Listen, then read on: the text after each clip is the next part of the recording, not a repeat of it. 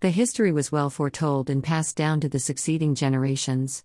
Frank, as the current ruler, preserved the history of their kingdom and intended to continue their legacy. He wisely ruled their land and was adored by his people.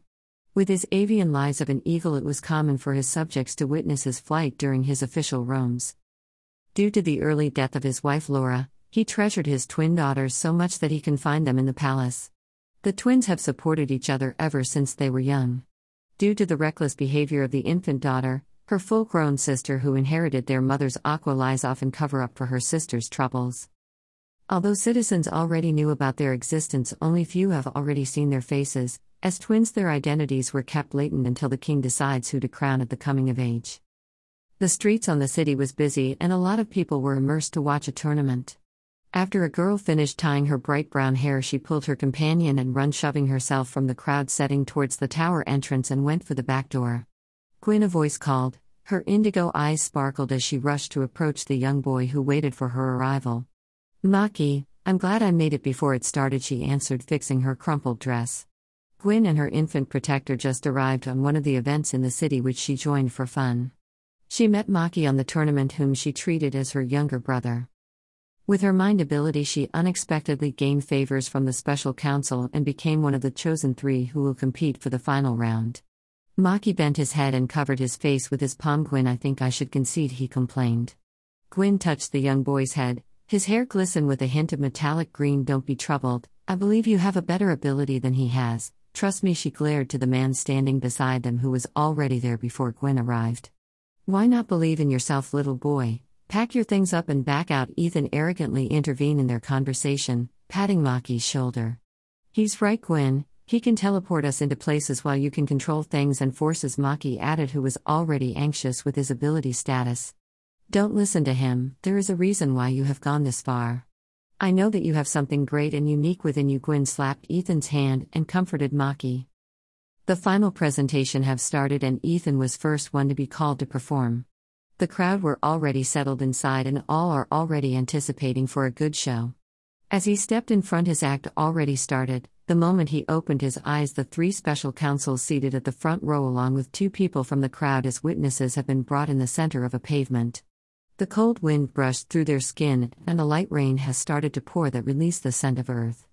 The councils might have been slightly impressed, but the witnesses were eyes wide surprised to such performance. As he spoke, "Ladies and gentlemen, this is only one of the few tricks a teleporter can do. We can do far more than just entertainment." Ethan smiled, and as he bowed down, he returned them at the tower at the same position they first had. One of the viewers from the crowd, baffled by their disappearance and their return, misted, started to clap, ending the whole crowd to cheer for him. The curious crowd felt silent as the next contender was called, but when Gwyn was at the stage, she began to apologize and announces that she will no longer continue the game. Murmurs spread as she exits the stage. At the back, Maki approached her and curiously asked, "Did you do that because of me? Did you withdraw because you knew I can't do it?" Finally, one of the weaklings already gave up. Ethan never stops to bully them. "No, stop thinking you're weak. I still believe and hope you'll win." Gwyn patted his head and continued, "I just had some more important things to attend to."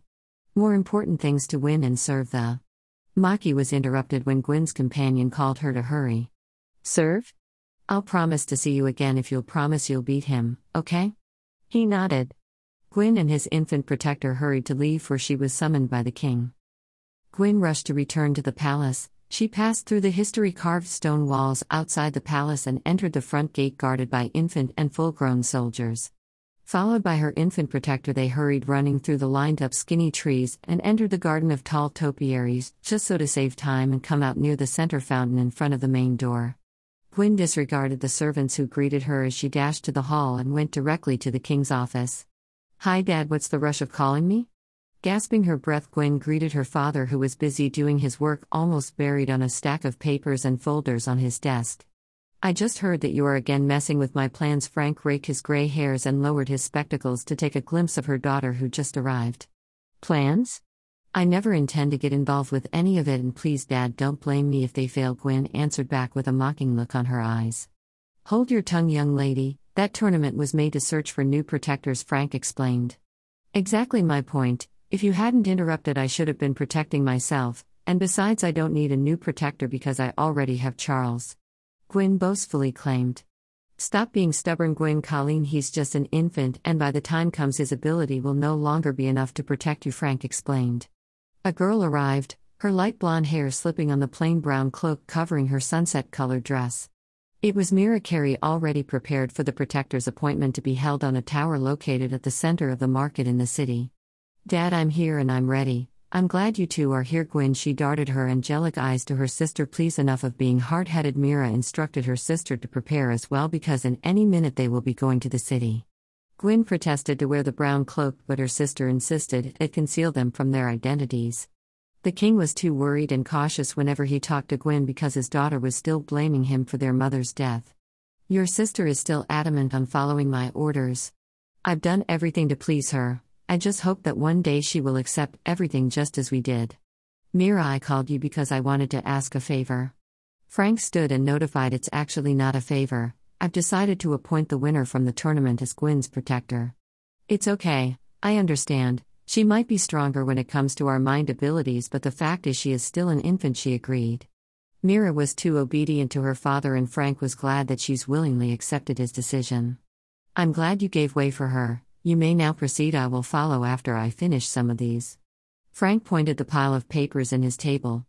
Mira went to assist her sister, making sure she won't run away.